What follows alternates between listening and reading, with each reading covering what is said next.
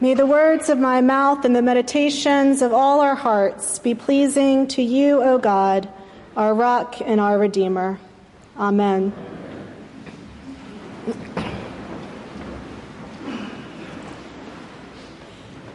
We have entered the weeks of Lent, where the lectionary leads us to read the Gospel of John, story after story of Jesus' encounter with particular people. And each time we are invited to wonder if there is something of that biblical character that lives inside of us, that names something true about us, so that their encounter with Jesus then can become our encounter with Jesus now.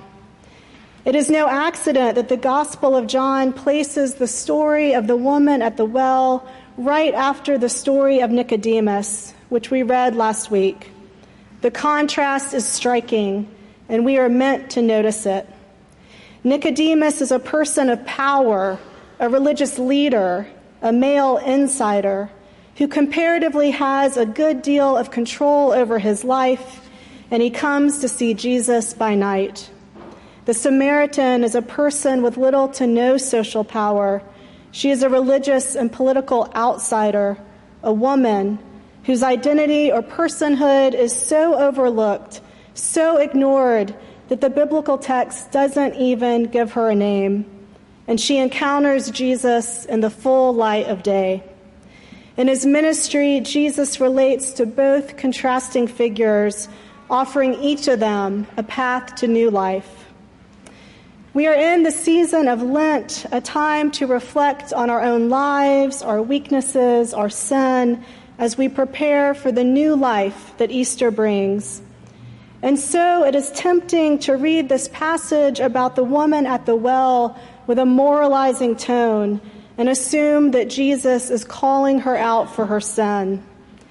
But isn't he instead acknowledging her woundedness, acknowledging the ways that she's been harmed? Jesus said to her, "Go, call your husband and come back." The woman answered him, "I have no husband." Jesus said to her, "You are right in saying, 'I have no husband,' for you have had 5, and the one you are now with is not your husband." The woman responds, "Sir, I see that you are a prophet." And later she testifies to her whole town, "He told me everything I had ever done." I want to suggest that this story is not about the forgiveness of this woman's sin or the wiping away of her guilt, but is about the healing of her shame, the healing of her wounds.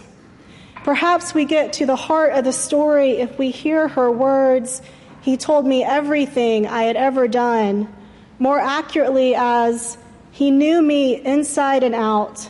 He told me everything that has ever happened in my life." For the text never refers to a sin that she has committed.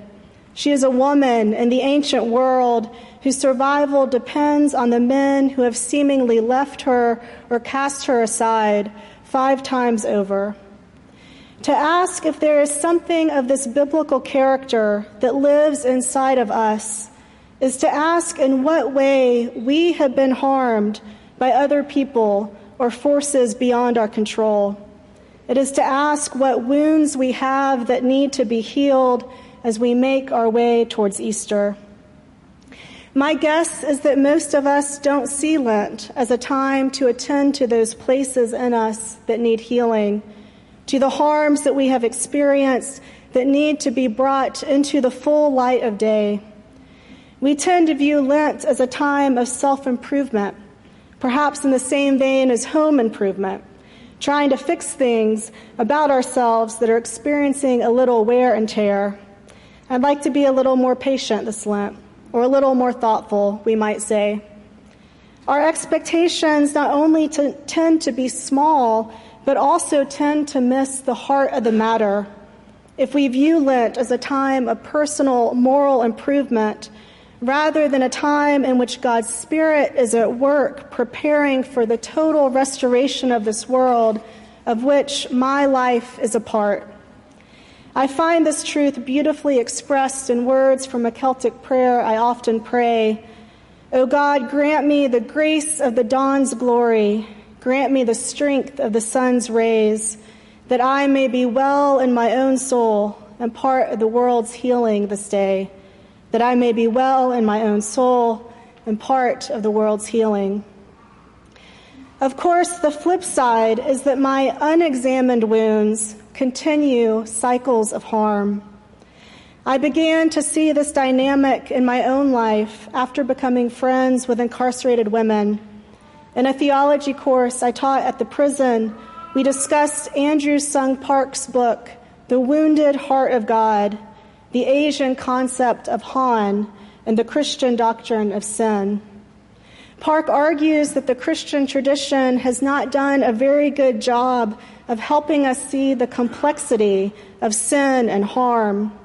The traditional doctrine defines sin too narrowly as an intentional or willful act against God or other human beings.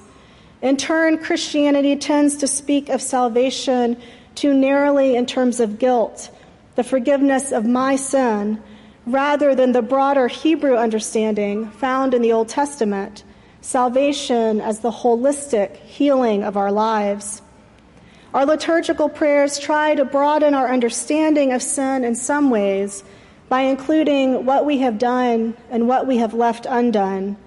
But these phrases still point to the harm that we are responsible for without addressing the harm that's been done to us and its effect on how we live in the world.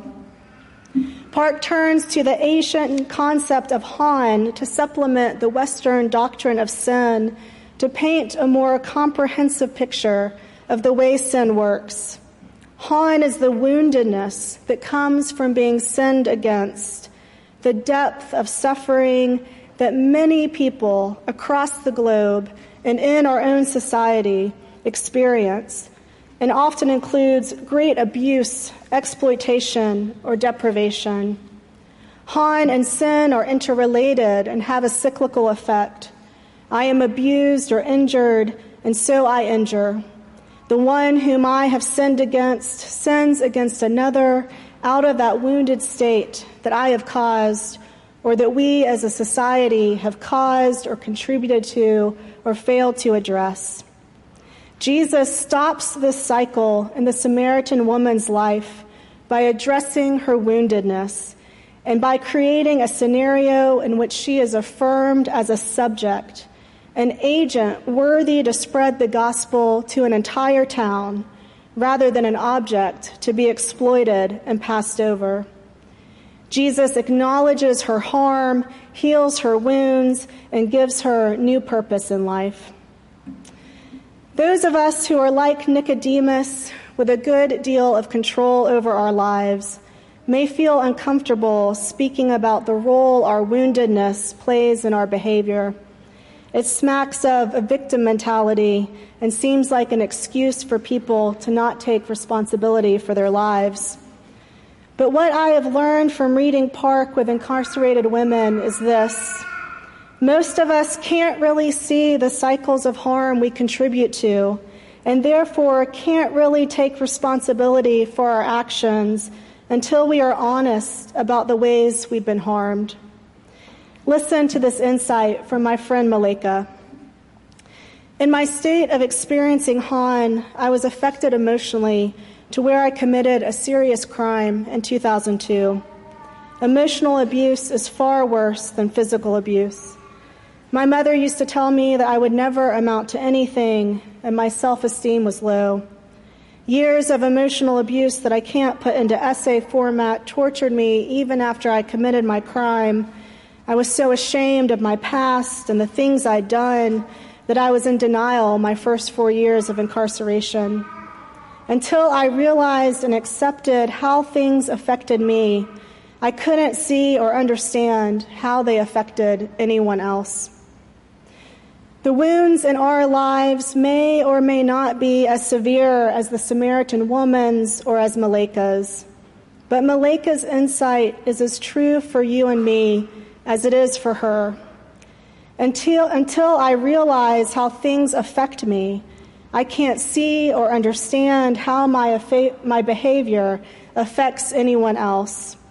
Until I face my woundedness, I'll live more like Nicodemus, approaching Jesus under the hidden cover of the night, than like the Samaritan woman who encounters Jesus in the full light of day, utterly exposing my wounds to his healing love. 2 months ago, I was taking my ordination exams, spread out over 3 days. I was rocking them. I felt like a machine. Give me a pastoral scenario, and I will give you a well-crafted 1,000-word essay. It was the afternoon of the second day. I was beginning my 4th exam out of 6. I read the question. I instantly knew how to answer it, and I was on my way, taking the exams in the comfort of my own home. Like Nicodemus, I knew how to be in control and set myself up for success. A few minutes into the exam, I heard overhead the sounds of my neighbor's housekeeping team at work, the loud and constant noise of various machines scraping across the thin floor. Prepared for an unexpected interruption, I got out my white noisemaker and tried to concentrate again. But as the time ticked away and I struggled to focus, I got more and more anxious. Finally, I went upstairs. The next day, I got a text from my upstairs neighbor that I read with an accusatory tone. I just talked to my maid. She said you let yourself into my condo and yelled at her for making noise. Is this true? First, I tried to hide under the cover of judgment. Your maid? How dehumanizing, I mouthed back as I read the text from this young bachelor. Then I tried to hide under the cover of good intentions as I reviewed what happened in my mind.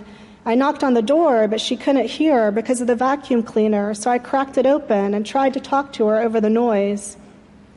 But the truth is that I harmed this woman who was simply doing her job. For a moment, I lost it. And when I thought of my husband's loving words, you can be more intense than you realize, coupled with the woundedness from which my anxiety came, I knew it was true. I was wounded by the denomination I grew up in that doesn't ordain women and set me on a vocational path that was so much harder than it should have been, and in some unconscious way led me to feel like I would never be able to live out my call. I was wounded by anxiety about success and by a Protestant work ethic that I've deeply internalized that says my worth is in my work. And these poor little exams came to symbolize all that, the entire entangled mess of my anxiety, pain, and struggle. He told me everything I had ever done. He knows me inside and out. What makes my behavior towards Alma, the housekeeper, so serious is not that it tainted my own moral purity. We all know clergy sin like anyone else. Apparently, we can even do so while taking ordination exams. No, the severity of my interaction with Alma is that I harmed another human being and that my actions likely participated in a cycle of harm. How many times before this had this Latina woman been confronted by a white woman like me who couldn't be bothered? He told me everything I had ever done. That truth, that confidence led the Samaritan woman to action to spread the good news to her townspeople. That truth led me to do the only thing I really could, the small, inadequate, but necessary act of telling this woman that I treated her badly and that I was sorry. Jesus knows our wounds. He knows the complicated cycles of sin and harm. And when we encounter him like the Samaritan woman in the full light of day, he heals our shame and sets us on a path to new life, where we may be well in our own souls and part of the world's healing. Amen.